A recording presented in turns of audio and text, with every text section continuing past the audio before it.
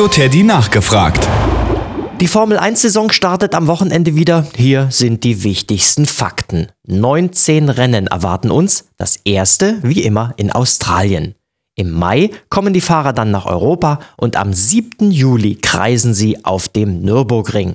Insgesamt treten 11 Mannschaften an. Das bedeutet natürlich, dass 22 Fahrer um den Weltmeistertitel fahren. Darunter sind 4 Deutsche. Weltmeister Sebastian Vettel, Adrian Sutil ist wieder dabei, Nico Hülkenberg und Nico Rosberg. Timo Glock fährt in diesem Jahr nicht mehr mit.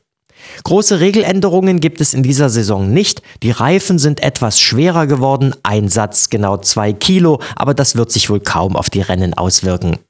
Klar ist, dass man die bekannten Rennfahrernamen wiederfindet. Lewis Hamilton, Kimi Räikkönen oder Mark Webber. Und die werden natürlich versuchen, unserem Sebastian Vettel das Leben schwer zu machen.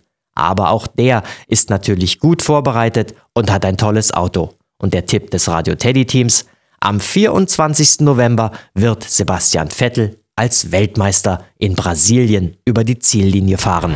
Das Radio Teddy nachgefragt. Jede Stunde, immer um kurz vor halb. Und damit ihr Bescheid wisst und mitreden könnt, die Radio Teddy Nachrichten. Gleich wieder zur vollen Stunde.